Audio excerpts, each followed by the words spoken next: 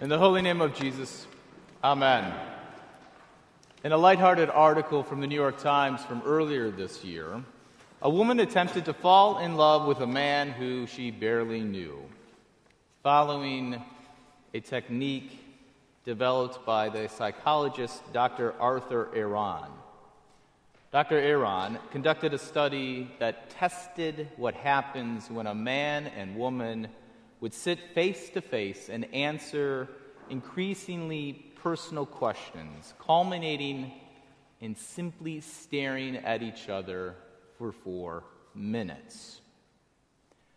But what the study showed was that the 4 minutes of uninterrupted eye contact increased intimacy. Simply looking at a person can change a relationship. Now today, Jesus is also looking around to change relationships. In the first verse of the gospel reading, we see that Jesus is searching for something. Jesus is looking for someone who is able to enter the kingdom of God. It's not just the rich who can't enter the kingdom of God or find it hard to enter the kingdom of God, because the disciples even wonder who can be saved. Looking around, all Jesus sees are those who are not willing to receive what he has for them. Some of you might remember from last week a rich man who wasn't able to receive Jesus' word about following him. But today, Peter's words also show that the disciples don't quite understand Jesus. Both the rich man and the disciples frame following Jesus in a sense of loss, what they need to give up, rather than how Jesus frames it. Jesus says that in spite of losing some things in this age, the overwhelming image is actually receiving 100-fold in this life and in the age to come, eternal life. Rather than the disciples giving up things, Jesus is all about them receiving. The disciples were looking at what they had to do, rather than looking at Jesus' work to make the impossible possible. So right in the middle of the reading, Jesus looked. Jesus looked at the disciples. He looked at them with the look of love, and that look changed everything.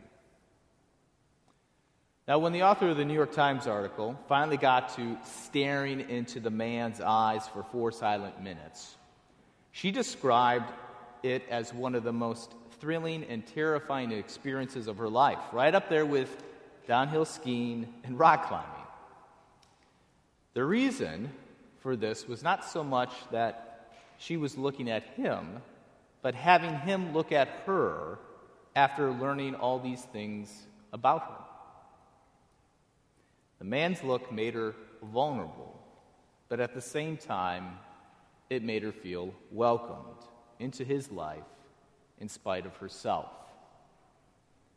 Now, in spite of this intimacy, the study showed that nothing really changed between the people. It actually simply exposed what was already there. The look of the other person eventually saw what the other was, which for many of us is really hard to imagine. Sometimes it's too hard because of the mistakes we made and the sins we committed.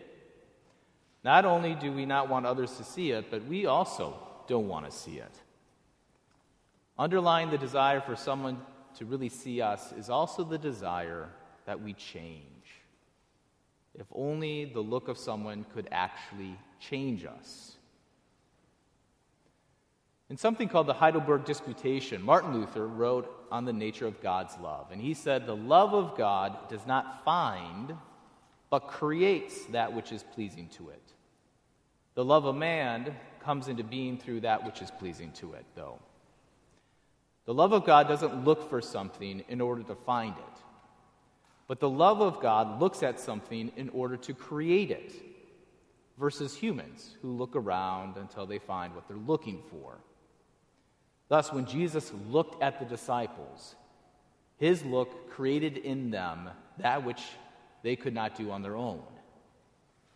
Jesus' look of love transforms the impossible into the possible by creating a new people of God out of the sinful and hopeless human material. Now, how does Jesus' look transform the disciples? Well, the word for look in verse 27 isn't a casual gaze or a casual look, but it means to see straight through to the very heart of something.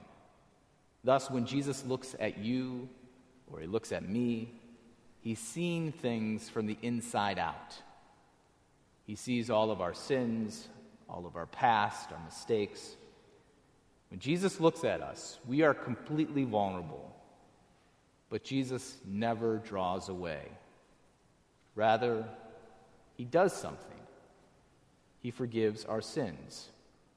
And through the forgiveness of sins, he enters into our lives, and then from there, the inside out, his look creates in us what he's looking for: faithful disciples who follow him.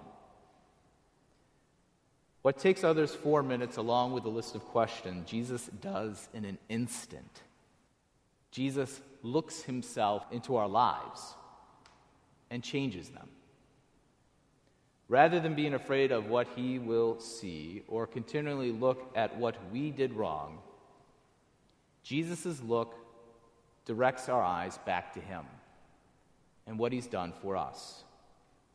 His look fixes our eyes upon him, the author and perfecter of our faith. His look fixes our eyes upon his love, his forgiveness, his life, his death, and his resurrection. Then, him looking at us and we looking at him, we grow together, drawing 100-fold into this life of looking and seeing one another, so that in the age to come, life would overflow. In the holy name of Jesus, amen.